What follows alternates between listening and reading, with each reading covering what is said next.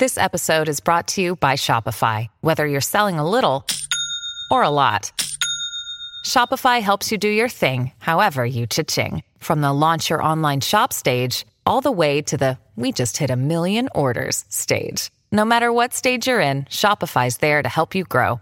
Sign up for a $1 per month trial period at shopify.com/special offer, all lowercase. That's shopify.com/special offer.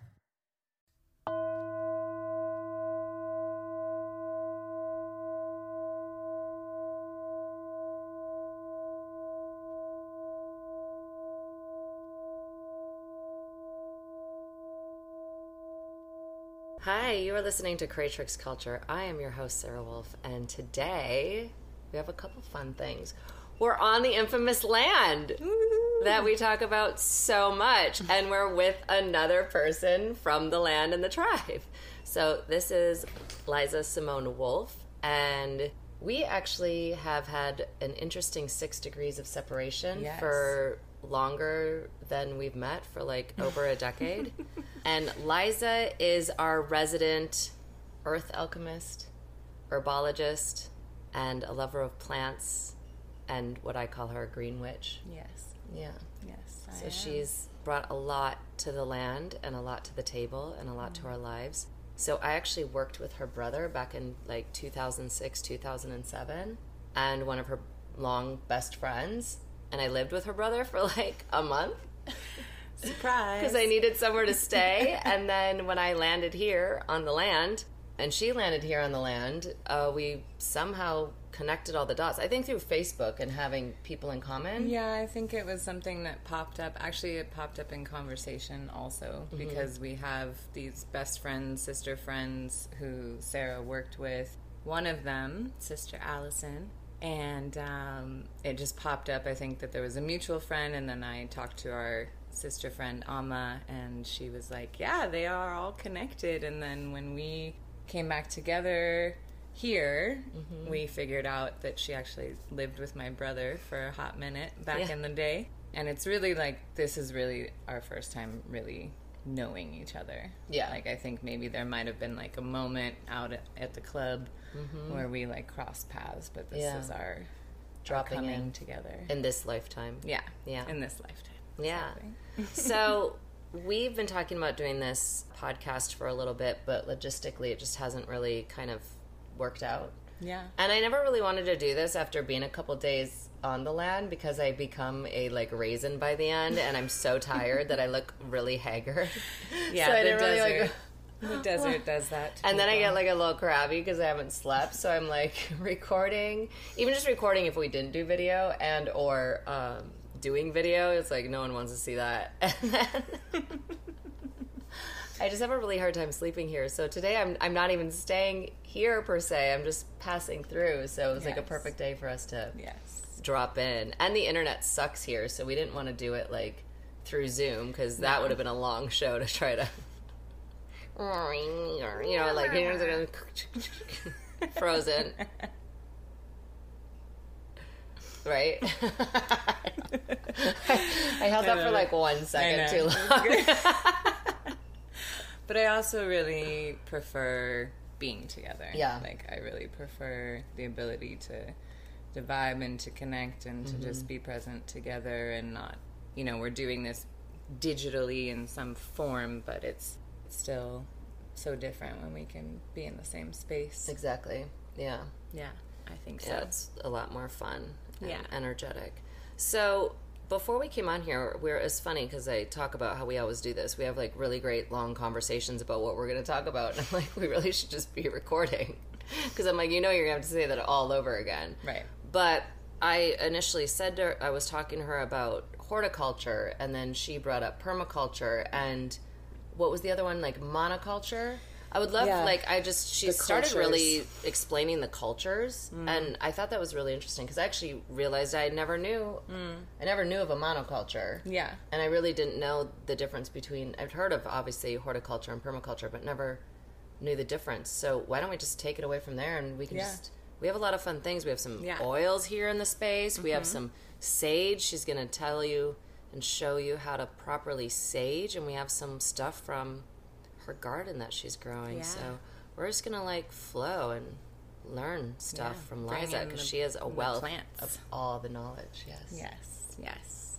So, as a lover of plants and all things of the natural world, what Sarah was talking about is this distinction of what is a monoculture, which is a single culture. So, culture derived from cultivation is all about how we grow and we cultivate. So, monoculture means one culture. So, that's like where you see, you know, fields and fields of corn and fields of wheat and just like growing one thing. And the general model of farming on an industrial scale really focuses on that because it's focusing on high yield and like how do we get the most of this one product out of this space. And that has a whole world of implications on our ecosystems and on our bodies as well. And then permaculture translates to permanent culture. So permaculture has become more well known in the last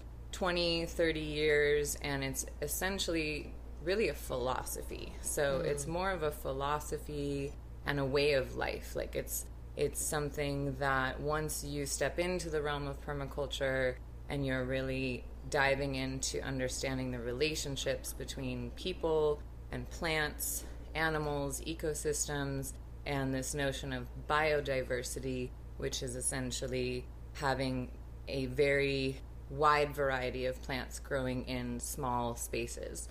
And just like people need to be in communication, plants really love being in communication too. So certain things grow better when they're grown next to other things. Certain plants like calendula or marigolds will help to actually keep certain pests away from other plants. There's a lot of different ways to do it, but basically permaculture is a way of life, and it's a philosophy that really just speaks to my heart because it really talks about these relationships between us as caregivers and cultivators and the plants with one another, and also this idea that we can create and regenerate the landscape and take what is infertile and make it fertile again, and like really enrich our soils and enrich our gardens, and then in turn enrich ourselves in the process, not just through the enriching, nourishing experience of growing and being a gardener, but also the food itself is more nutrient dense, the herbs are more vibrant, and so it's like creating these permanent ecosystems. So in the past, when we still lived in Los Angeles, we had turned our backyard and our front yard into a food forest. Wow. And the entire property, like every place that we could be growing plants, we were growing plants. And it was, you know, culinary herbs, medicinal herbs, fruit trees, veggies from, you know, tomatoes, zucchinis, potatoes, like all of everything we could grow. And we were growing it like really high volume in a very small space. And over time, what happened is the soil that was like literally nothing, like nothing was growing. It was compacted. It was just like dead earth, like nothing, became this like rich, vibrant, alive system. And through the approach of permaculture and creating a landscape that allowed everything to thrive together, we had started to have not have to water as much. We were using less water to grow that much food than like the neighbor up the street with their lawn. Wow. And we were recycling water, and all those things are kind of, you know, things you get into along the way. But essentially we were like urban farmers in the middle of the city, and it was just full of life, and the birds came back and the insects came back, and we had this, I mean, I grew up in LA, and I saw bugs I had never seen in my whole life. Wow. Like I saw all this life that was just drawn to this space. So we were, you know, in permaculture, it's like you're not just feeding yourself or the garden. It's like then the garden begins to like feed the system. Wow. And then all of this life comes back into this harmonious and balanced dance. And that's something you don't see in a city. In a city in general. But it's also something you don't see in a monoculture or in like a traditional kind of modern farm context. They're actually trying to push all of that out so that they don't damage the plants and, you know, so things don't look perfect. So things don't look perfect, exactly, and, you know, leave the whole pesticide conversation out. But that'll be another day. That's another conversation. Yeah. But we did all of that organically. We did all of it with like barely any money at all. We just found resources. We were taking like clippings from our neighbors when they'd cut their lawn or trim their trees. And there was free mulch from the city and free compost from the city. And we just had this dream and this vision. And we were like, let's do it here. Let's start here. What part of the city did you live in? We lived in straight up LA, like right off the 10 freeway and La Brea. Oh, wow. So we were like right in the middle of Babylon. Like there was nothing around us that was it's pretty dense anything like what we were doing. Yeah. And we, you know, my husband and I, at that point we weren't married, but we had this dream and this vision of like a farm and growing food, and this resilience and self-sufficiency was really important to us. And we had this dream and vision that we were like, okay, one day when we have the money and we can buy the land. And then we just realized that, like, what are we waiting for? Like, we're right here. Let's do what we can with what we have. Right. And I had like a $50 gift card for Amazon. And I found like some non-GMO, organic, heirloom, seed variety package, and I just like bought all these seeds, and that's what we started with. Like literally like $50 and a bunch of what would be viewed as junk in the garage, like old scraps of wood and things that were just like material. And my husband just looked at it one day and was like, this isn't trash, this is supply. And he started to just build these spaces and create the beds, and we started just doing it, and it just blossomed from there. And even now we don't live there anymore, but an old neighbor sent me a picture a couple of months ago, and the garden is still blooming and blossoming, and the rosemary and the lavender and all of the herbs that we planted and the fruit trees, and like there's still sunflowers popping up on their own, and just all this life that's still growing because we created it in this permanent permaculture way so that the garden feeds itself and it doesn't require a lot of input to thrive. That's amazing. Yeah. So that's a little bit what you've been doing out here, because we're in the desert, we're in Joshua Tree, and you've lived here now a year and how long? A year and a half. A year and almost, a half. Yeah. And you and your husband have really started a lot of projects around this land, and I saw where you moved the chicken coop, and I didn't really peek in because Maylee and I were more worried about this garbage can that she was barking at that was blowing around, that we had to, and the ground was really hot, so we didn't spend a lot of time out there. But around some hay bales in the middle, I saw a lot of greenery, and the chicken coop has been moved.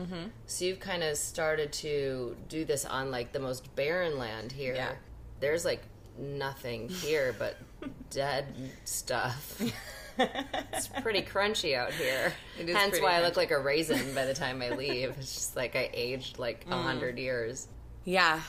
Well, there's this energy that flows in me that it's almost like, I don't want to say it's a compulsion, because I feel like that's not the most right beautiful way to describe it. It's almost like a necessity to like grow. a compulsion without the negative connotation. Yes, it's like I am so called. Your purpose. It's your purpose. Yeah, it's my purpose, you know? It's like it's so deep in me, this desire of reciprocity with plants and with growing and giving life. And it's like I give life and they give me life. And it's like this beautiful dance. And so at this point, like, no matter where I live, I'm gonna grow stuff. It's like no matter even if it's just like 2 little pots on the windowsill in like the smallest space, like, I love it so much. Like, it nourishes me in so many ways. So, yeah, we're in the middle of the desert. We're, half an hour from Joshua Tree. This is a very barren, like, rugged landscape with very little rain. And, when you look out onto the land, you don't necessarily think, oh, I'm going to grow a bunch of food and herbs and, like, bring the green, because it doesn't necessarily offer you the foundation for that. But because of the experience we've had, I know you can grow anywhere.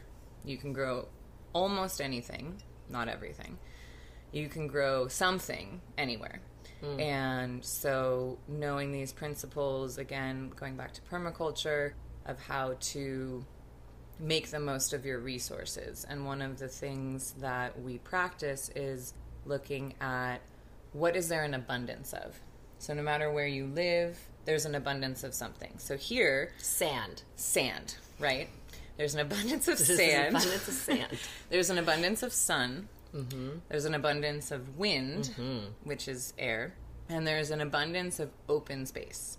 So what do you do with that, right? So we look at like an elemental... There's always this kind of elemental conversation. And everything from our bodies as ecosystems and our gardens as ecosystems... You always want to look at your elements, your earth, your air, your fire, and your water. Fire being sun, right? So a lot of people will build their garden beds using wood, or using, wood, or like tree scraps, or what we call mulch, which is just like leaves and branches and like a bunch of broken down organic material. And out here, there's not a lot of trees. There's not a lot of wood. Wood's very expensive. So we're like, well, we have a ton of sand. So we bought sandbags. And more? You bought more? No, we just bought the bags. Oh, okay. We didn't buy bags of sand. You bought more sand? We have enough of that. We could actually be like a sand farm if we wanted to. Could just be selling sand. Yeah. So we bought sandbags to create our borders for our growing beds, because that was like, well, there's an abundance of sand, so we just bought the bags and we filled the bags to make like edges so we could build these spaces to hold water and to grow the plants inside of. And I actually brought some plants from my previous garden, so there's a whole world of ways you can replicate from what you're growing already, which is probably a whole podcast in itself.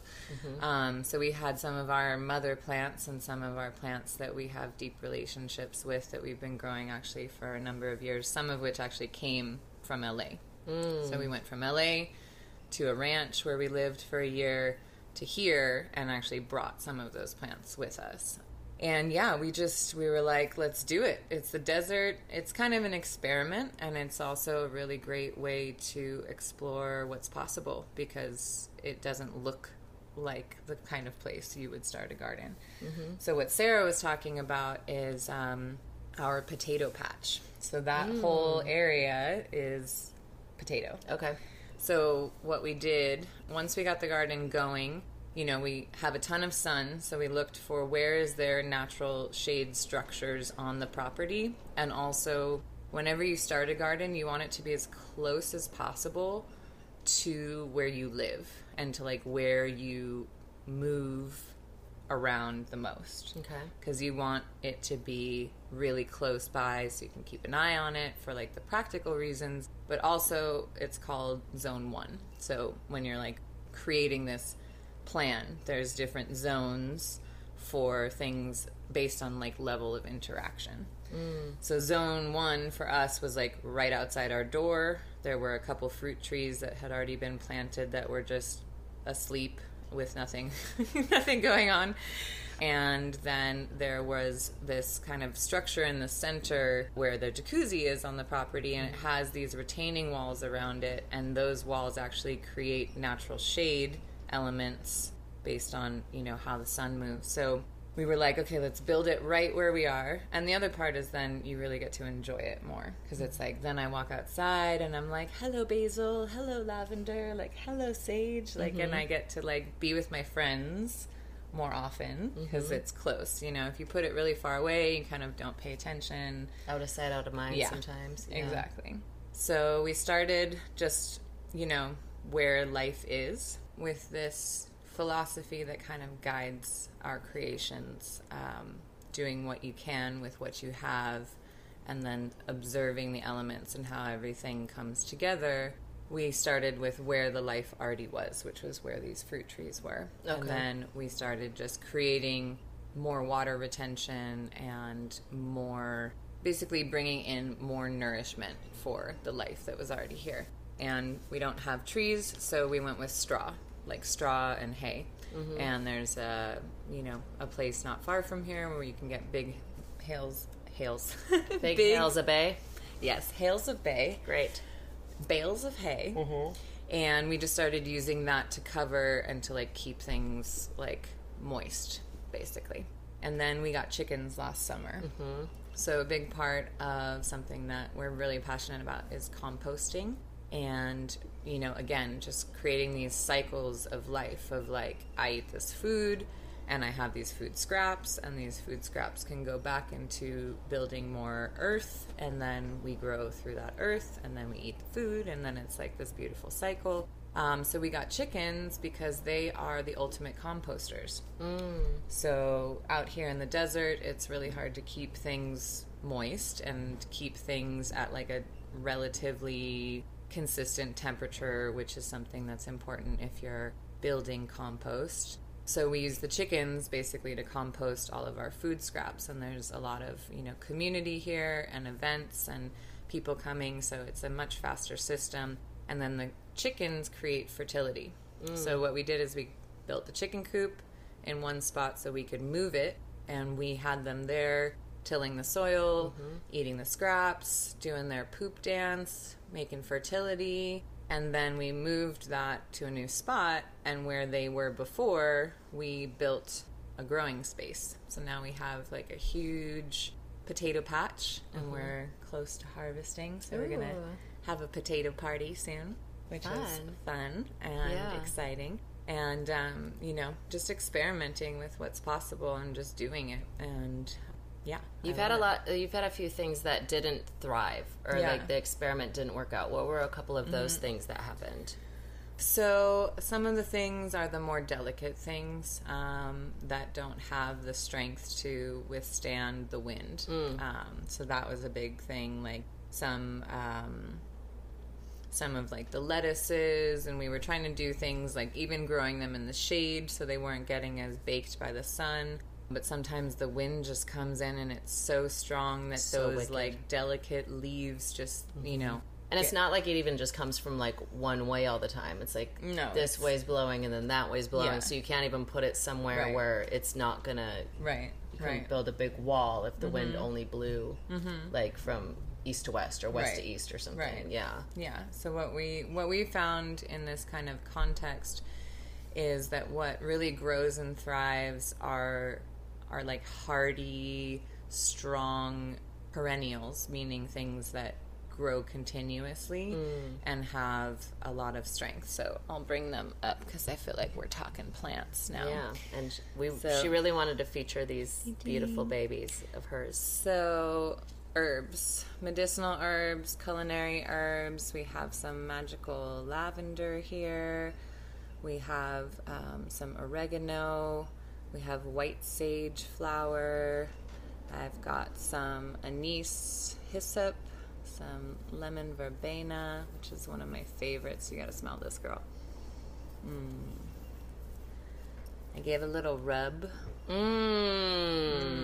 Right? That's something, you know those little lemon candies? They kind of have like a little tiny bit of sugar on the outside and they look like a lemon shape. That's what that smells like. Yes. Is the taste of those candies. Yes. Wow, that's amazing. Amazing. I want to take a bath in that. You can actually take a bath in that. Yeah. You could like brew a tea with it and then pour it in your bath water, and you can actually bathe in them. Then we've got some perennial basil, which is an African blue basil. Got some catnip in there. And what else did I pick? And then these guys are actually the flowers see that. These are white sage flowers. So the plant flowered, and if you like, usually if you give herbs a little squeeze and just like a little gentle rub, like you just kind of caress them, but you give them a little squeeze, it actually releases the aromatic oils inside of the plant, and then you can really like get the aroma. So what I've found is pretty much anywhere, but particularly here, these kinds of culinary and medicinal herbs, they're perennial, so they come back every year. And these are the kinds of things that really thrive in this context because they don't require the same amount of water that things like tomatoes or certain melons or squashes require. And they also have like a hardier foundation in like how they grow, and so they can like make it through the wild winds and make it through all of the crazy sun, and then they smell amazing and they taste amazing. And all of these are edible. You can make teas with them, you can cook with them, you can make medicine with them. So there's like a whole world of things, which might be like a good kind of segue into the medicine woman aspect of the conversation. Yeah. Because I could talk about permaculture and growing stuff all day. So you'll start your own podcast for that. Yeah. Right? Maybe. You should. Just or a grow show. some shit. Yeah, that's the Do philosophy. a little YouTube show. Yeah, or just something, grow. You know? Just grow it. Just grow it. Yeah, I had this idea, actually. I wanted to make like a theme song. And it was like taking that Salt and Pepper song, Let's Talk About Sex. Yeah. But turning it into like, Let's Talk About Plants. Yeah. And so I had like my little like hip hop groove going with like, Let's talk about plants, baby. Let's talk about you and me. Let's talk about all the good things and the bad things that we could be. Let's talk about plants. Let's talk about plants. Exactly. Because I love talking about plants. Real quick, did you go to school for this? I did not go to school for this, no.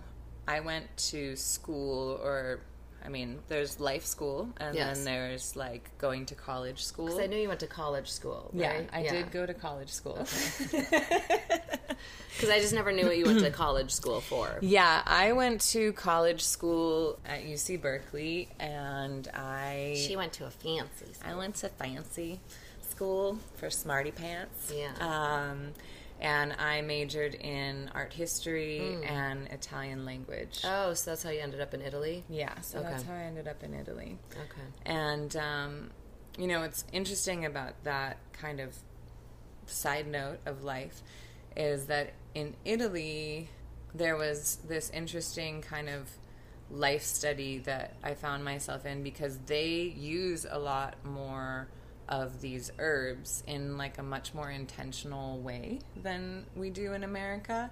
And in Italy, there still exists like the notion of the apothecary. Like in Italy and France, like there's kind of like this apothecary meets pharmacy culture that's still like really part of their culture, and they drink what they call tisane, which are like herbal teas, but it's like it's interesting because it's really integrated more into like their daily life. Like I found myself living there and you know spending time with Italians, and I was like, oh, my tummy hurts, and they'd be like, oh, you need a tisane with fennel and chamomile, and it was like they knew more about like how to use these plants in our daily lives and in this like nourishing way rather than just like reaching for an over-the-counter medicine or, you know, so it was interesting because there's a lot more also in their food where they really like respect and honor the plant. And it's like if you're gonna use basil, like you use basil and you make it shine in the food, and you don't use like a bunch of other spices that cover it up. It's like they have this respect for what each plant brings, and they just work with them a lot more, even in this like contemporary time, than you do here. Or you can go into the pharmacy and talk to someone and they will give you like an herbal remedy in a different way, where here it's kind of like, this is over here and this is over here, and you know, you don't go to like Rite Aid or CVS and get some, you know, chamomile blend. I mean, you can find the tea, but what I mean is like, you don't go in the medicine section is like not that. Yeah. So let me ask you, then, were you into this before you went to Italy, or did Italy like spark this in you to kind of cultivate this path? Like go into that direction. Yeah. It's an interesting question. I think I've kind of always been connected to the plants and like loving like growing things and playing with the earth. Like even as a child, I loved like making mud holes and I'd like dig in the backyard and like pour water in and like squish the mud, and I loved that feeling of like of the earth. And some of my like favorite memories as a child was actually like planting little gardens with my mom. And she didn't necessarily like grow a ton of food or culinary herbs or medicine herbs, but she always loved the flowers. And, you know, there were a couple times we like planted strawberries and some lettuces and some kind of, you know, easier things to grow. And I just always loved doing that with her. And I think part of the Italy experience, you know, was kind of this beginning point of cleaning up some of the like American elements from my life. Like I stopped drinking soda when I lived there because it was expensive, and also just like why, you know, and I stopped eating fast food when I lived there, and I started because it's not expensive, but it's like, why?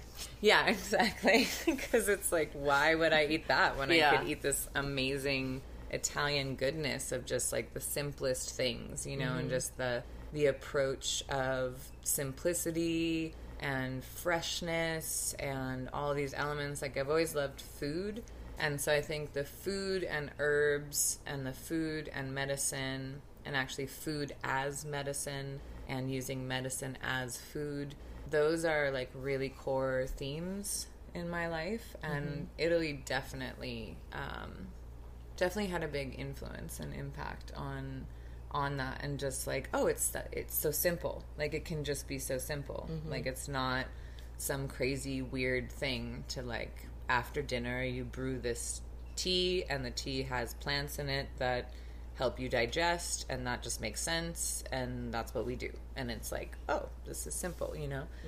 And thankfully, you know, I come from a mother who really didn't want to like give us a bunch of medicine. Like she wasn't completely anti, you know, like she wasn't totally against giving medicines from the doctor when needed.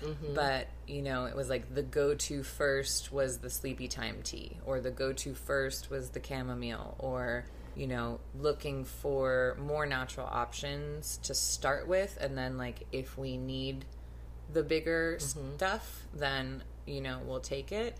And I also come from women who love to cook, and my dad likes to cook too, but like my grandmother, she cooked for herself and just cooked every day. Wow. Like it was just like, food is so important, but it was always like good food and homemade food, and not like boxed stuff. And, you know, like really looking at what is food and what's non-food. And actually when I was a kid, my mom, like, she'd say that's non-food. Like if you like those like Lunchables like those kinds of kid-friendly already packaged stuff, ready to go. No, that was like not gonna happen. So the shamans that I was with this last weekend in Anawa, I just got tripped up there because this is actually, will be coming out weeks later, so like a month ago, right? They really hammered in a lot of different ones in their teachings about us really needing to be more mindful of where does our food come from, and who's preparing the food, and where is the food being grown, and like because of even the energetic exchange that's happening in your food, and also the quality of the food. So even though you think you might be eating some good veggies, but they're in a not nutrient-rich soil, or they're GMO, or you know what I mean? So they were really hammering in the importance of that. Yeah. And some of them were really doing some really beautiful teachings about coca leaves and how there's actually many varieties of the coca plant, not just the one that you make cocaine from, and the medicinal properties of it, and how just they're really actually trying to get it legal because of the like laundry list of things that actually, if we ate coca leaf every day, like for women it would just like cure osteoporosis. Interesting. And just, I don't even remember like all the things they list, but they were just like going on and on and on of how important even just us putting like coca leaves back into our diet, it just naturally will just boost and enhance and cure different things that we're depleted of. Yeah. Because we're not getting the proper nutrients from these dead foods or genetically modified foods, or, you know, or then also you go to a restaurant, and I've been really mindful of this lately because I worked in restaurants for over 20 years, is, you know, if the chef's in a bad mood that day. Oh, yeah, that makes and everyone's angry, or let's say they're drug addicts, or let's say they're alcoholics, or let's say whatever, and they're preparing this food in a very low vibrational state and or angry state, and then you're ingesting that energy. Yeah. You're taking on that vibration. Yeah. Yeah, it's really important. And it's, like I said, it's like there's all of these relationships. So what I was talking about before with the garden and these exchanges of energy, that's like one element that is part of this huge like chain of events, you know. And like you were saying, you know, the energy of the person preparing the food, and then the energy that the food absorbed in transportation to that place and to that other place, and then you're not even at the where was it grown, and who grew it, and how was it grown, and what kind of seed is it. And there's so many elements of influence that really, you know, does have an impact on our bodies, on our spirits, on our energy levels, you know. And so for me, it's like I would love for everyone to grow their own food, or at least just grow something that you actually eat, that you actually not just, you know, I mean, grow something. Like, I'm all just for it. Grow something. Grow some basil, grow some rosemary, just something. Yeah. And that's actually really cool to think of. Yeah, something that you grew, you put your energy into, and then you bring consuming it into your body. And then you start to understand what this relationship and exchange is, because, you know, everything in the universe is in a continuous state of communication. And so our energies are melding here, and we have the plants present here, and their energies are in communication, and we're in this dynamic exchange and all the time. We have Meili over there. We have Meili here, just anchoring in that delicious groundedness, you know. So there's a ton of ways to use the plants in your daily life, and there's a ton of options that exist. And I just am a big believer in, like, just start somewhere. Start with what you love. Like, you don't have to reach for something that you've never heard of, that's from some faraway continent, that has nothing to do with, like, your daily life. You know, I think that's important too. Like, and also not just growing your own food and medicine, but starting to step out of this, like, separation paradigm that a lot of Western modern culture lives in. Like, you don't ever, not ever, I don't want to say ever, but you rarely encounter something in its whole state.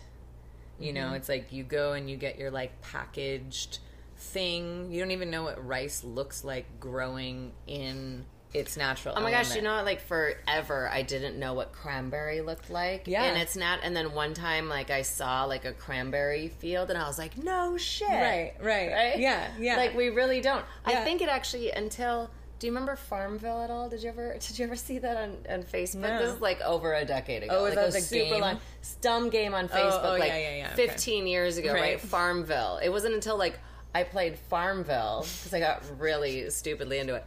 I actually quit playing it when one night I was waiting for something to harvest and I like fell asleep with my hands on my laptop.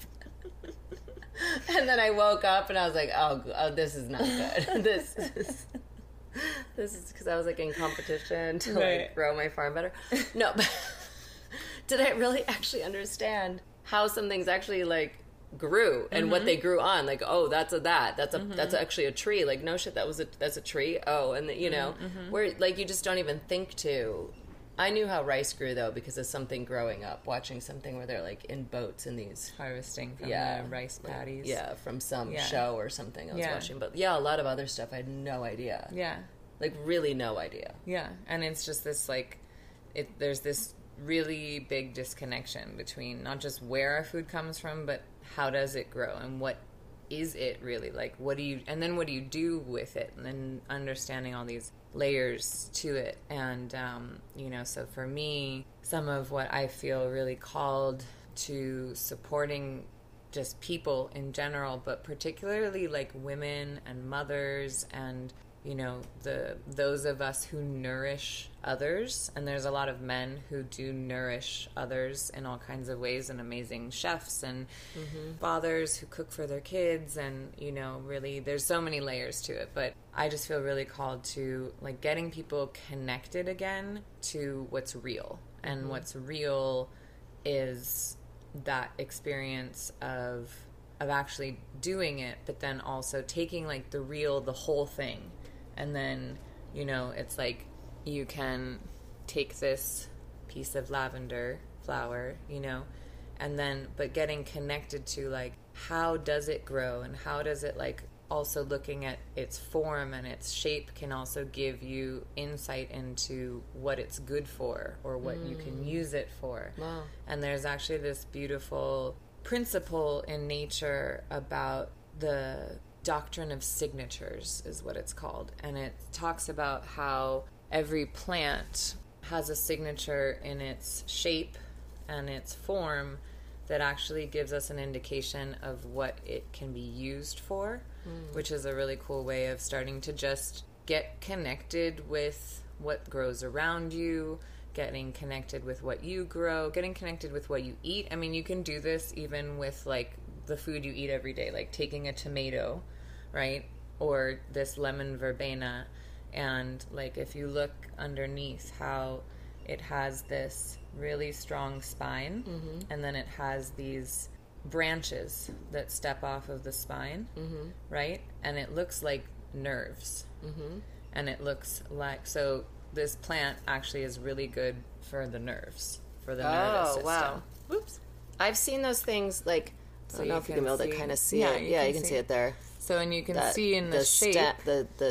What did you call it? This is the stem, but this is part of the leaf structure. But you called it a spine. Oh, like a spine. Yes, exactly. And then this would be like the nerves coming out, right, going on the side. And for circulation. So like our veins have a similar structure, or like the nerves have a similar structure. Have you seen those pictures, like they've kind of floated around on like Instagram and stuff, how they'll like cut open something and then they'll show that the inside of that looks like exactly like a body part. Exactly. Yeah. Exactly. That's exactly what it is. So it's like your food is a reflection. The food itself in its form is a reflection of what it's good for. And it's the same with herbs and the same with plants in all forms, trees, everything. So like the tomato is just something that's very like easy for people to visualize. That red color, let's say it's a red tomato, and the shape of it is often similar to like the heart structure.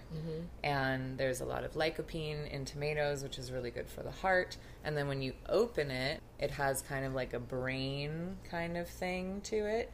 And then it's got all those little seeds. And often when you see that kind of like juicy, fleshy, lots of seeds structure inside of something that you actually eat the seeds of, it is often good for the reproductive system. Or like where we have our seeds in our body. And there's other elements where you know, I've seen some of those pictures are super cool. So cool. Super cool. So just like shifting the conversation, like, what am I eating? But also just starting to like, just slow it down and like interact with it. And like, whether it's your food or it's your herbs, you know, a lot of people like, they get these powders and these mixes. And I'm not anti-powder mixy stuff, but you still don't actually see what you're taking. Right. So it's all there's ground no relationship. up. There's no relationship. It's like kind of the convenience, the health convenience mentality, where people are just like, I got to get it in me, and I got to like, you know, I'm boosting my system, and I'm just going to pour this scoop in, and I'm just going to like chug it down. And personally, like in my body, those things don't often sit well, because it's like, it's like fucking information overload. Yeah. Is kind of how I describe it. Because it's like there's too many things in that scoop. I've taken a green, like a multi-green powder. So Arbonne would make this one. It's like greens, but then there's reds and greens and yellows. And every single, I'm like, I know this is supposed to be so good, but every single time I would drink it, my stomach would just blow up like a balloon and hurt. And I would be so like gas pains, like it wouldn't even like come out. It would just be like in this like bubble, and it was like I couldn't figure it out because I'm like, I know this is healthy, but that must be like sensory overload. Like it was too much for the system, and it just like would whack out over it. Yeah, I'm really glad that you shared that, and you also shared it as an experience, because I've had that experience, and I think it's not just us, and it even happens sometimes with like multivitamins or certain supplements that just, there's too many things going on at once, and it's like your body doesn't know what to do with all of those things at the same time, and it often results in like gut bomb or like stomach ache. Or the body will literally be like, I don't know what to do with this, and just flush it out, and you just like pee out most of what you're taking. Right. Because the uptake and the ability to actually assimilate all of those healthy elements are gone. Because it's just too many things at once. It's like listening to a conversation and 15 different languages are being spoken, and it's just like the system will actually shut down. Or even too many conversations in a room, and then you're just like, you have to turn it off because you can't even like talk to the person in front of you, because everyone that's talking around, it just like, that's what happens to me. Right. And so that's why like one at a time, or this philosophy of like as close to the origin as possible. That's kind of a principle that I apply to pretty much everything. But specifically with my food, like I try personally I cook almost every day, at least one meal, but even if I'm buying something that's kind of like pre-made, I try to keep it to under 10 ingredients per thing. 5 is better, and the only things that get a little trickier like baked goods, because in baking you kind of like, you need more ingredients to actually make a cake. But even then, I try to keep everything that I eat to its actual source element. So it's like, even if I buy cookies, the cookies I buy, the ingredients are like butter, sugar, salt, cinnamon, eggs. It's not like monodio polyglyco. What about like xanthan gum or xanthan? I try to stay away from gums. I can't even, my body doesn't even like stevia. Oh, my body hates stevia. It's like, ugh. Because again, it's stevia, but it's like a synthesized version of stevia. And stevia is actually a plant. Yes. And it's a green leafed plant. And when I grew some and I ate the leaf, I had a different response than when I've taken like the, powdered form. One of my friends, she is obsessed with beans that she makes, but she does a whole process where she sprouts them, or she sprouts them, then soaks them, then does this, and it's like hours and hours and hours long. And she's like, I can eat those beans and not get a stomachache, not get gassy, and like they just like fill my body. But then if I were to go to, like, let's say a Mexican restaurant and have some beans there, she's like, it's just like a total shit show reaction in her body. Yeah. Just because of how she does the process of preparation to them and not just throwing them in a pan. And I don't know how to make beans, but boiling. Do you know how many pots? Ask me how many pots of water I've burnt on my stove and let sit there for like literally hours just burning. I've had to throw away so many pots.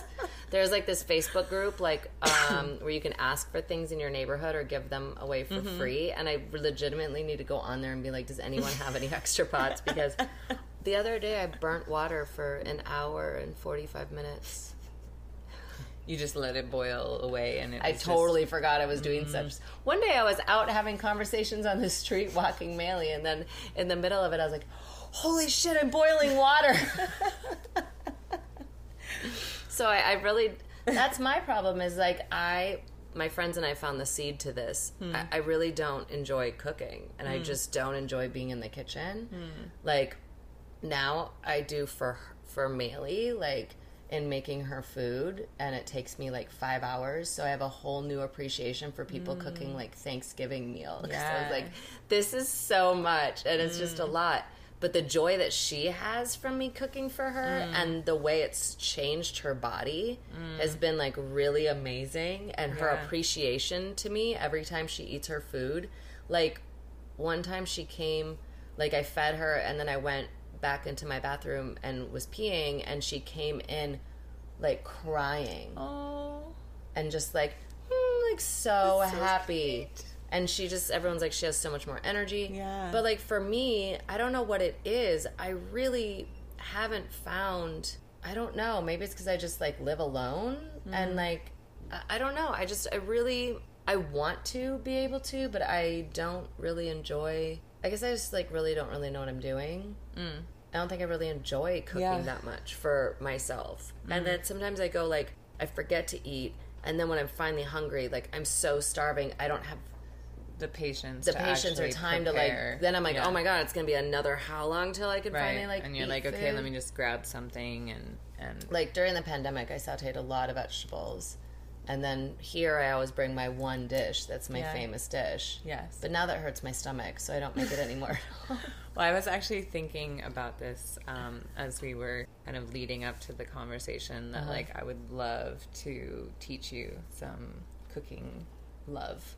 And it's not just like technique, it's like finding the yummy. Like so removing the element of like it's a chore and it's like a have to, because I love it. Like I've always loved cooking.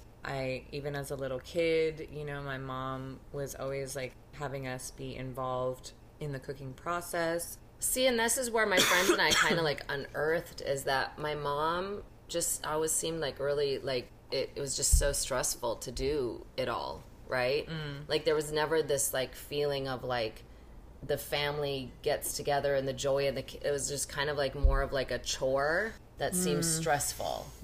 Like I love baking. Okay. And I would go bake with my grandmother like all the time. I'd go down to her house when we lived in northern Minnesota. Like we lived like just a couple houses down for them. And I really find joy in baking. Okay.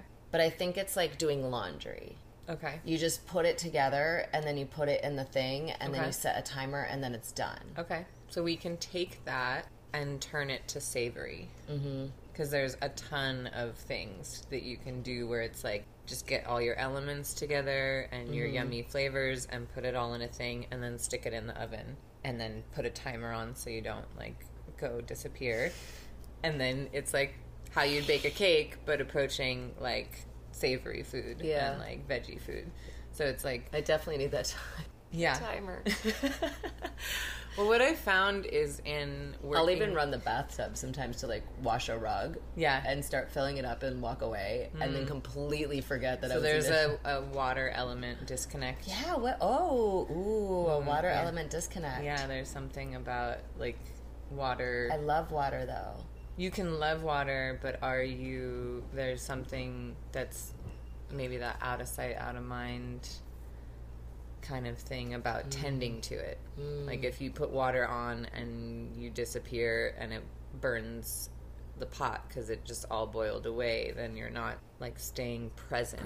I think to it's like the element. But that's what I feel like, because when you're really talking about like with the cooking and the medicinalness and the herbs and the things that you can like combine them together, so you're eating things that are really nourishing, and like I kind of was saying earlier about like preventative, but we want to get away from that wording, you know what I mean? Or like maintenance, right? But we want to get away from that wording. But in really encompassing like kind of what you experienced in Italy, right? Of just like putting the yumminess into the food of these medicinal things that kind of help keep everything in flow. Yeah. Right? And harmony. Balance is like really important. Is maybe the disconnect is the disconnection of like living in a city, having a faster lifestyle, right? Not tending to a garden or the herbs, and like slowing it down and creating the relationships. Yeah.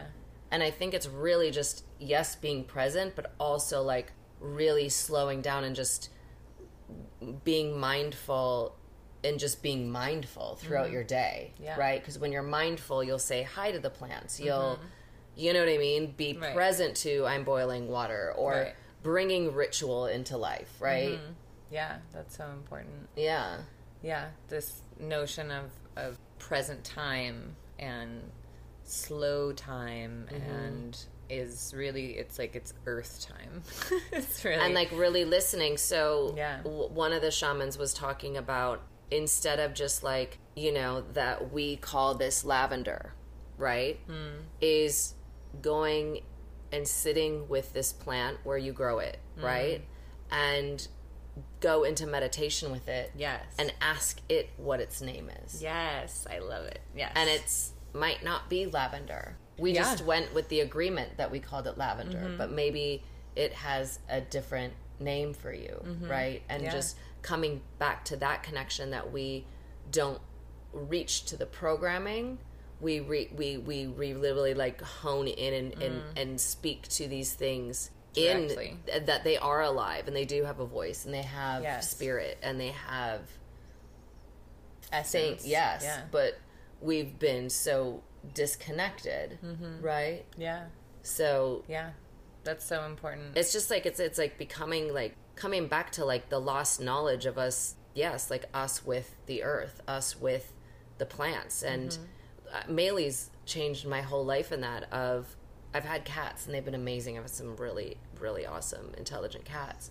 But there was something and I've had a bird and I've had a rabbit, couple rabbits, but there was something about when Maylee came into my life, she opened me up in a way that I legitimately see Maylee in everything.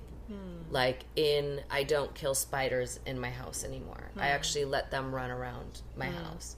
Sometimes I capture them and put them back outside.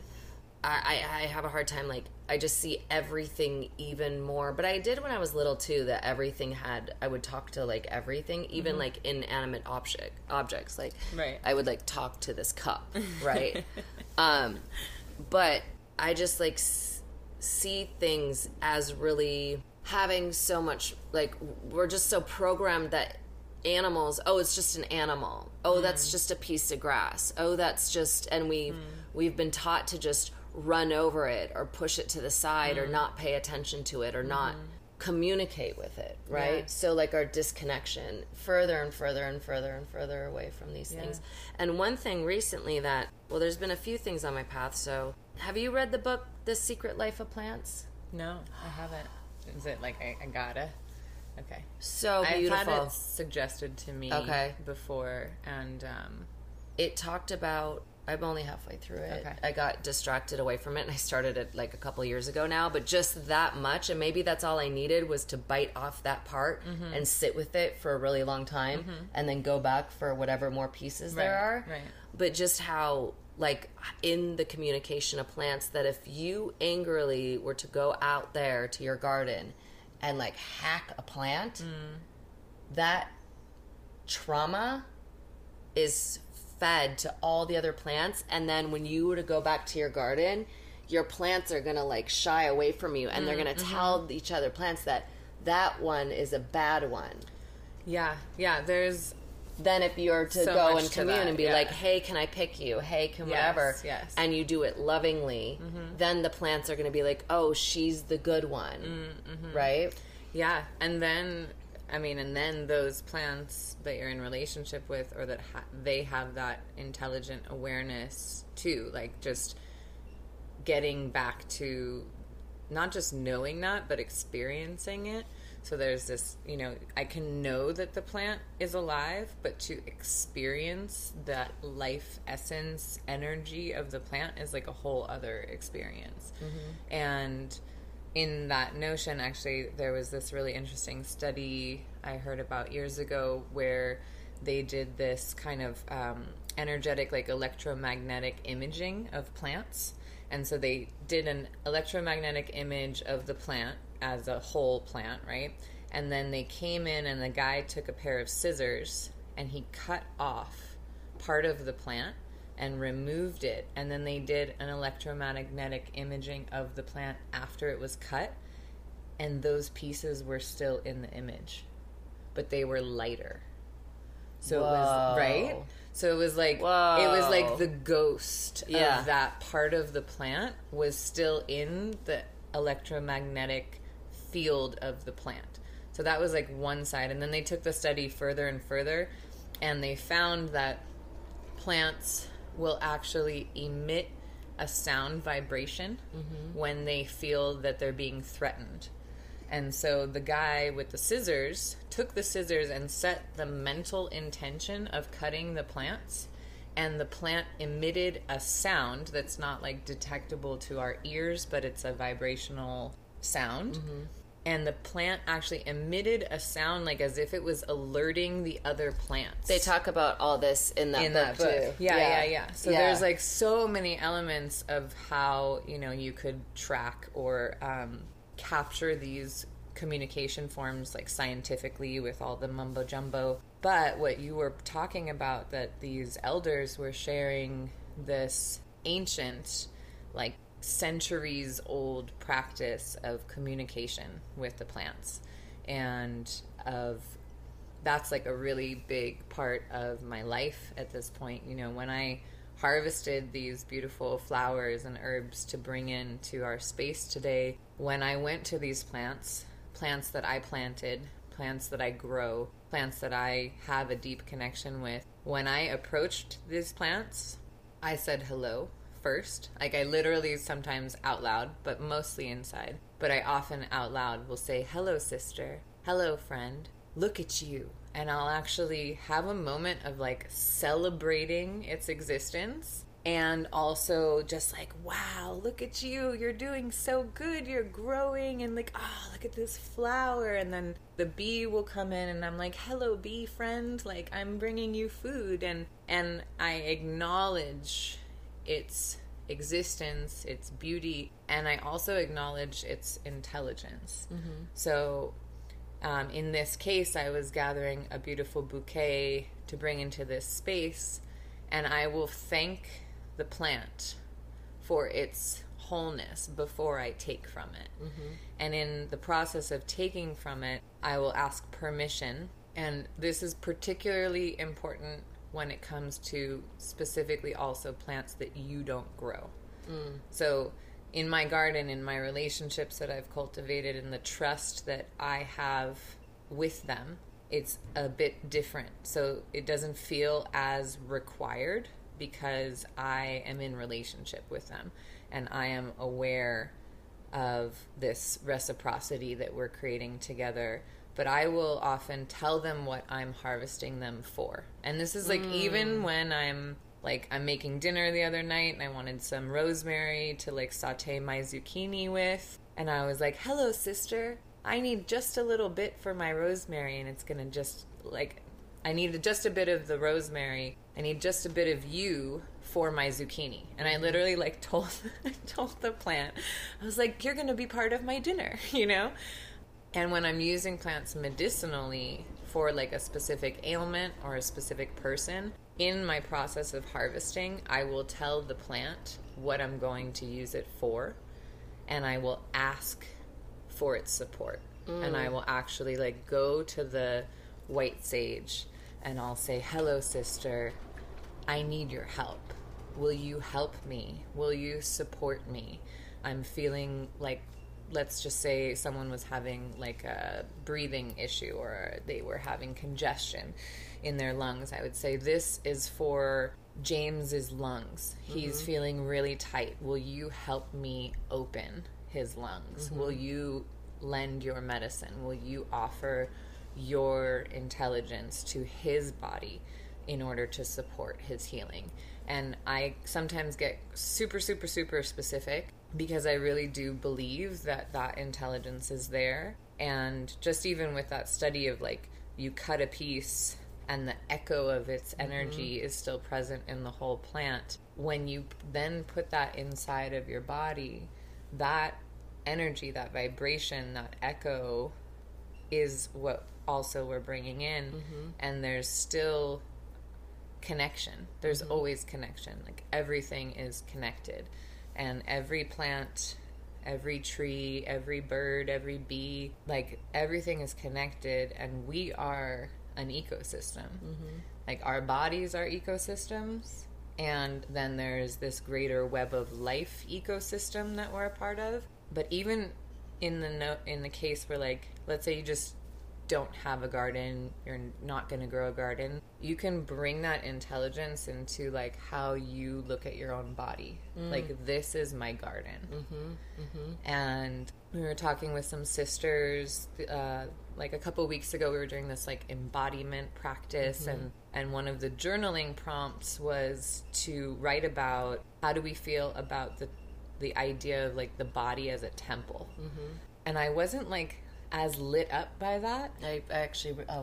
We actually talked about this in a past podcast, because before my friend and I got on there, I was like, and then this thing about I was like, when I was young and the body is a temple, and like she's like, that's really funny because my old healing business used to be called like Body Temple Healing, right? But I was like going on this whole tangent, but I couldn't. Sometimes when things came to me when I was young and they felt really cliched in its, and there wasn't really much behind it.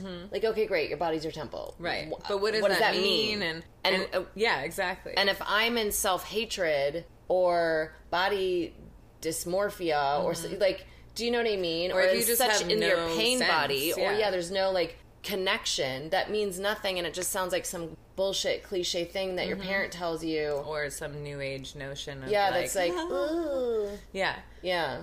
And how what it wants from us is what I get out of saying my body is a garden, or my body is an ecosystem, or my body is part of this greater web of life. Like, it's really about... you were going to say greater web of lies. No. In this greater web of lies. No. Because that gets me into this, like, oh, I am a gardener. I'm tending. I'm giving. I'm nourishing. Respecting. You're in reciprocity, right? So the more you give to your body, it will give to you. The more you don't give to your body, then your ailments start, and then it starts reacting because you're not listening to it, so it's trying to get your attention. Right. And the garden teaches presence, like you were saying about Meili. Like, she has, because she is a living being and she isn't a human using words and communication to cover up what's really happening in real time and like present time. She exists in present time. The garden exists in present time. The garden isn't like, oh my God, last year when that person said blah blah blah and now I'm not going to grow for you, the garden. Last year when you looked at me like that, when my tomatoes were out, I'm not giving you tomatoes this year. Yeah. Punishment. Right. And it's not just the prayer space and the like, because I have the intention of growing a garden, that I'm going to have a garden. Yeah. Like, you got to do the work. The work. And you got to show up. Yeah, it goes in even in your own temple. If, like, you want to become a more happier, enlightened being, you have to like go in and till the soil and dig up the dirt and unearth yourself and go through the process and wait and grow and wait and grow and water and water and water, right? Yeah, and understand where your elements are in excess or in detriment or like in lack.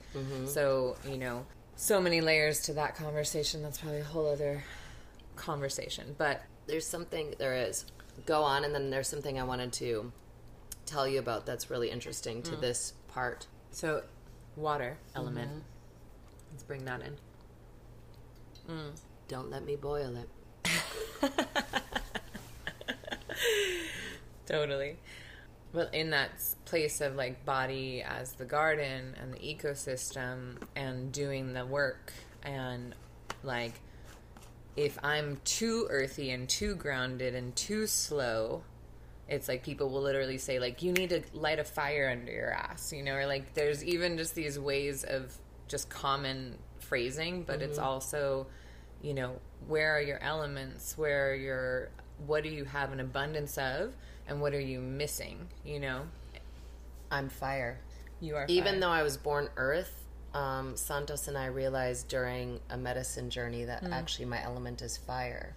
So it makes sense that I just constantly burn the water. Yeah, you let your fire. I light my fire and your fire goes a little too much. Maybe. But that was like big. That was big for me because I realized where in life, like yes, I do it to spark ideas and I get people off their butts and I kind of like come and like, you know, work my little like fiery magic on things and bring energy in. But then like I kind of like equated it to a baby rattlesnake that doesn't know it's a rattlesnake, so it just goes around hurting people and things and animals because it's like right? Like so I was going around but also starting fires and lighting things on fires and blowing stuff up because I didn't understand my element and what to do with it. And then also what came with that was learning I'm not good at fasting, and we realized in that moment, because then we played the alchemy game around the fire, that it totally dawned on me as I was looking at the fire eating the wood, right? To keep a fire going, I eat one big meal a day and then I have little snacks. So it's like I do best when, and everyone will be like, you're just such a little bird, you're like whatever. I'm like, no, if I don't keep my fire like slightly tended to, I burn out and I completely like flatline. So I'm like, it could be like I'll eat a big dinner, I'll eat a big. There's somewhere in the day you I have need to tend to your fire, but throughout the day I need like when we just went inside, I was like getting a little hungry and I just saw some nuts, so I just like grabbed a little bit of nuts, and then that keeps me going until I have like my one big meal of the day, whatever it is. But that was really interesting too, to figure out that, to put that in relationship to how I eat or what nourishes my body really well. Where like Santos is air and he can do totally fine with fasting. Interesting. He needs like light, and he needs, you know what I mean? Right, and that's what's most nourishing for his body. And that's actually a really important piece that I think is important to touch on, is that we are an ecosystem and we're all unique, and we all have different needs at different times, in different seasons of our life, and also cycles and seasons throughout the year. And I find like the more connected and in touch with the earth I become, and the food that I grow, and the medicine, and all of these just earth elements, and the more aware I am of those cycles and seasons in my body, and also eating seasonally will often give you more of what you need in that time of year, because right now it's summer, it's hot, it's like you don't want all of that really heavy food in you, and the earth gives us all of this like juicy, fruity, like peaches and nectarines and the melons and the tomatoes cucumbers and all of these like summer squashes and these lighter, you know, the watery sweet corn, and it has like watery, mineral rich, like full of the vitamins and things we need right now. And so it's like the earth offers to us exactly what we need all the time. And the more in touch I get with those cycles and seasons, the more I shift the way that I eat throughout the year. And there's just, you know, this perpetual question that actually one of my master herbalist teachers would always ask in class, and she was just amazing. And she brought this kind of like mantra question to us all the time, and it's something that's really helped me guide my life moving forward. And that question is, what would be most nourishing right now?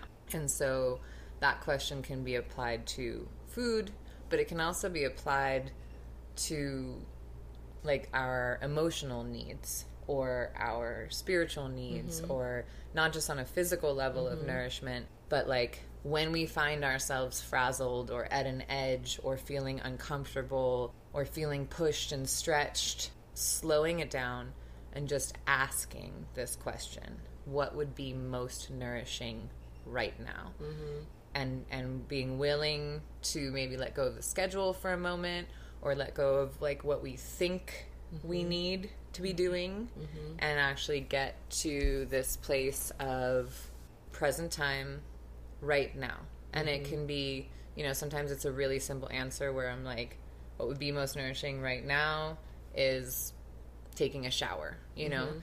What would be most nourishing right now would be actually calling my mom and like reaching out to someone who knows and loves me, you know? And it can be taking a walk. It can be so many things. And that's actually something that, you know, you asked earlier, you know, what were like these things that brought me into this like way of life and this. And one of the things that really like got me really into plants and working with the plants were essential oils and essences, and brain fart. Like, and essences, because essential oils are a really great like travel option, and something that can travel with you and be used like really quick in these like super fast moments that maybe you're not able to like boil the water and brew the tea and drink the tea and slow down enough to, you know, have that full experience. Or maybe you don't cook that often. And so for me, like as an herbalist and an alchemist, I want to meet you where you are, you know? So maybe if I hand you a bunch of herbs and I want you to cook with them and you don't really cook, I'm like kind of at an impasse, right? I just want to get them in you.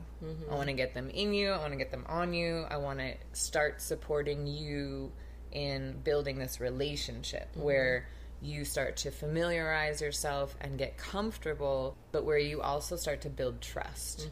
Because that's something that is really important that I feel has been lost in a lot of our modern ways, is this ability of trusting the mother. And when I say the mother, I mean Mother Earth. I mean trusting that she has everything that we need, and she gives so freely and abundantly and with so much love. And if we're awake enough to recognize that and open enough to be like, hello plant, you know, I would love to know more about you. I need some help with my skin, and I would love to explore how we can have this relationship, you know.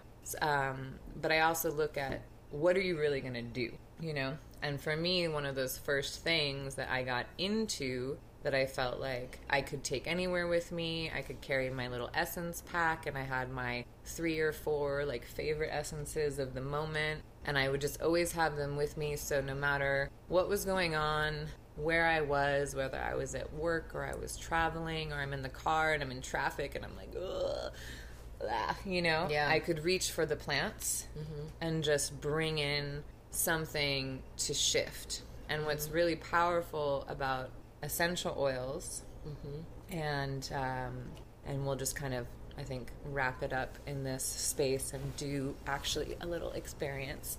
So what's really powerful about essences and essential oils is that they're highly, highly, highly concentrated.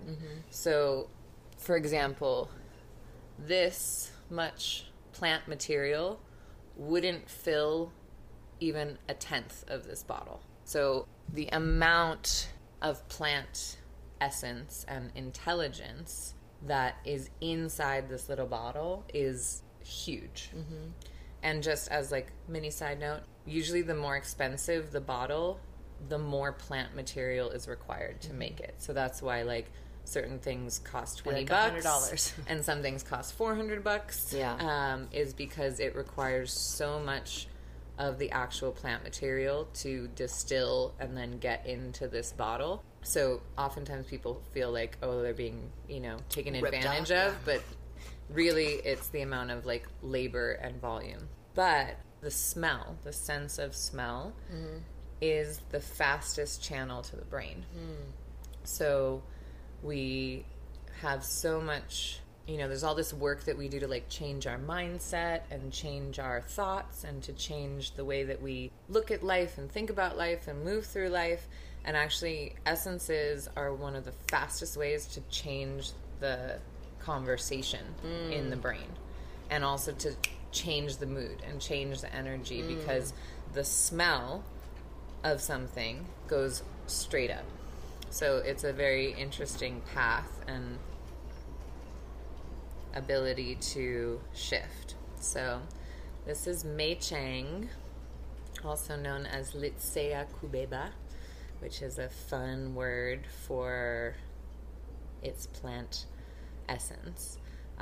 So since we're winding down, but we want that little spark back up, this is a beautiful essence to awaken and to open, right? So I'm also kind of showing you how I like to apply them, and just even it to rub your hands together and then just take a deep breath. And That's so yummy. So yummy, right? So yummy. It's like lemony and spicy and bright, and it just... It's like that refreshing but grounding. Yes. Refreshing, grounding. And for me, this one goes like right up and then opens. Whereas other ones might like drop me in deeper. This one goes right in. I like to do a little behind the neck rub, because that also gets it right into the brainstem.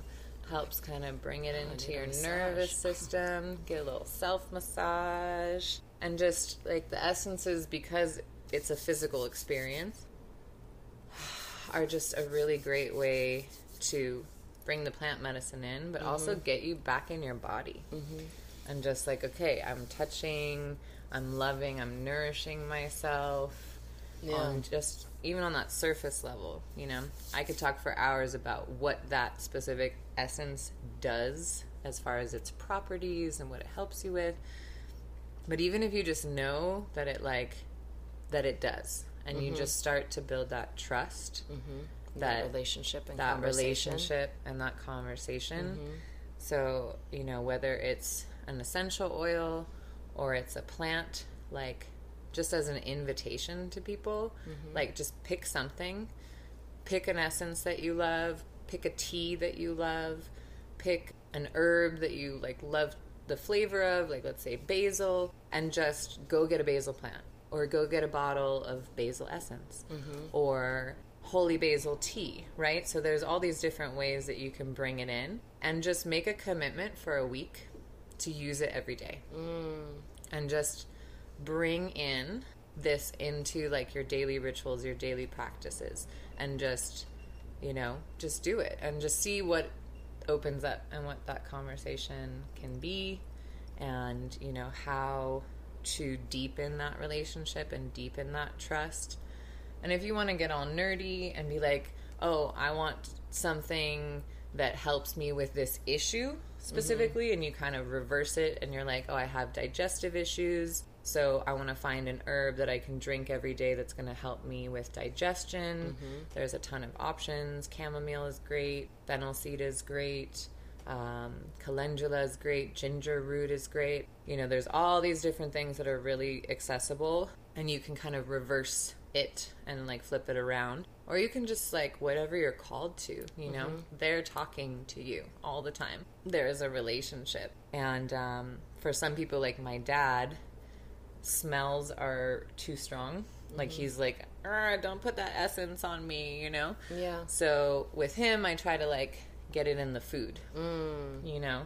Because he'll eat some amazing thing that I make that's full of herbs and be like, this is delicious. And I'm like, haha, I got the rosemary in your food, but you won't actually like put the essence on, you know? Do you want to close us out with how you wanted to show the sage? Is that what you were going to? Yeah, Great. I felt it. Yay. Yeah. Usually I do a sage or a clearing with what we call sacred smokes.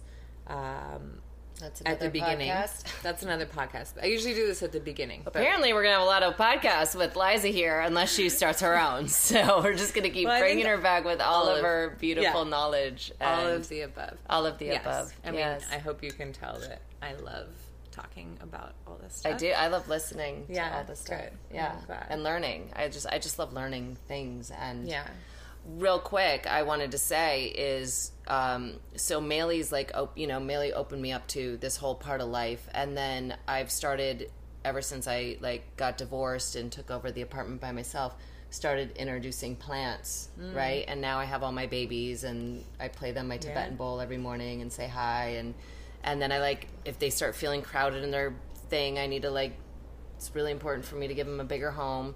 So I've gotten like really kind of this whole thing happening. But what has kind of bridged the gap for me to start paying attention is actually introducing like plant medicine journeys into my life. And the communication through even doing like a journey with peyote or psilocybin or any of these plants, and tapping into their intelligence and really sitting, like not when you're young and just, whatever to get fucked up, and doing it in ceremony and really intentional. That has helped bridge, I'm not saying that everyone needs to go do that, but it's like bridge something for me to really find a way to start listening and understanding how intelligent they are because of the experiences that I had. And Dr. Melodoma Somé, he's an African shaman. In their culture, they say that the plant kingdom is the most intelligent kingdom on earth. The animal kingdom is the next intelligent kingdom on earth. And we are the third. We come, that they know so much more than we have allowed ourselves to tap into. Anyway, I just want to drop all that. No, I appreciate that, because that's it away like with a really good little bridge to closing things out, and also just to say that what you said about plant medicine and these really what we call like grandfather and grandmother plants, they are far more vocal and obvious in how they shift our consciousness and how they shift in our bodies. If you eat psilocybin, it's much more obvious that there's been the prior to and after experience in your body of what happens. But when you drink peppermint tea or chamomile or like these really common things, they are doing that same work, and they have that power to shift us in a less dramatic and obvious way, but no less potent. And that's what I just want to offer, is that the potency of the intelligence of all of these plants isn't less because you maybe feel it less. It's all in this same domain, and you can actually... They're just not being a Karen. Right. They're just not like, blah, blah, blah, blah. Right? Yeah. Right? So the lavender is like, hi, honey. Yeah. Hi. What do you need? How can I help you? Yeah. You know? And that gentleness, that soft power is sometimes even more powerful, because it's something you can work with every day. And there's something about every day that can be even more powerful than just these huge experiences that we have, or this like big medicine weekend, because I can work with this plant every day. I can develop this relationship every day, and I can nourish myself in a gentler way that perhaps has a greater impact on my vibration, like over time. You know what I mean? And that ability to trust and feel safe can be cultivated even with, you know, sage and rosemary and lavender and oregano and these things that we kind of think of as like a sprinkle that we put in our saute and then boom, you know? Yeah. So one of the plants that a lot of people know about is white sage. And a lot of people say, I'm going to sage my space. I'm going to, like, I got to sage. And really what you're doing is you're clearing and you're cleansing. And so I just offer this as an opportunity to people, rather than saying saging, talk about the energy of cleansing and clearing and purification, because that is the intention that the plant helps us to actually execute. The other thing is that most people get a little sage bundle like this, right? And this is a lot of sage. Most people take this bundle and they take a lighter and they light the end of it on fire, and then it engulfs and it's like this amazing huge amount of sage, and it burns really fast, right? So you don't need to do that in order to sage a space. Actually, 2 or 3 leaves is really all that you need to clear like an average room. And the other thing I just want to bring to consciousness of people is that white sage is native to Southern California, and it doesn't grow in other places naturally. Like, it's native to Southern California, and it's actually over-harvested. So it is a native plant that carries a long line of wisdom, and it's very over-harvested. So a way that we can actually pay respect to the plant with more honor and reverence is to be really mindful of how much we use. So I have a smudging bowl, and in my smudging bowl I have my plant material. It's a stone bowl, so it doesn't melt and it doesn't overheat. And what I will do is I will take this bundle and I will actually just break off a piece and put it in my bowl. Break off a couple little pieces, right? And so I'm using the equivalent of like 3 leaves right now. And then I keep my bundle intact. I place it, you know, in a place on my altar so that the energy of the plant is present. And then I just light from my bowl. And I use a lighter when I'm using leafy herbs, and when I'm using resins or larger things like Palo Santo, then I'll use a charcoal. And in this way, we can bless our sister, we can bless this space, we can bless ourselves, and we just call in the spirit of white sage, of this great teacher, to cleanse, to purify, to clear any energies, elements, entities, presences that are unwelcome from this space, to give clarity to our word, protection, purification to our hearts, and to just say thank you for this medicine. Thank you. Thank you for this medicine. Yeah. Thank you. Thank you. Yeah. And then you just can move that around. Oh, and look at how much it's burning, you know? Right? And it's so much. And that's really all you need. And it's a way to connect also. So this is another thing. If you're not into like drinking it and pouring it on, you can burn sacred smokes. I work with dried lavender.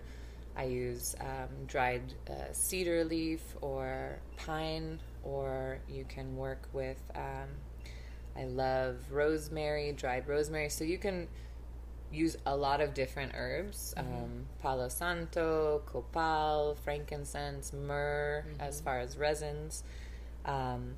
There's a lot more than just sage, you know, and there's a lot of ways that you can work with sacred smokes, like sweetgrass is a beautiful way to call in like soft, soothing, loving energies. So there's a lot of different ways to work with different sacred smokes.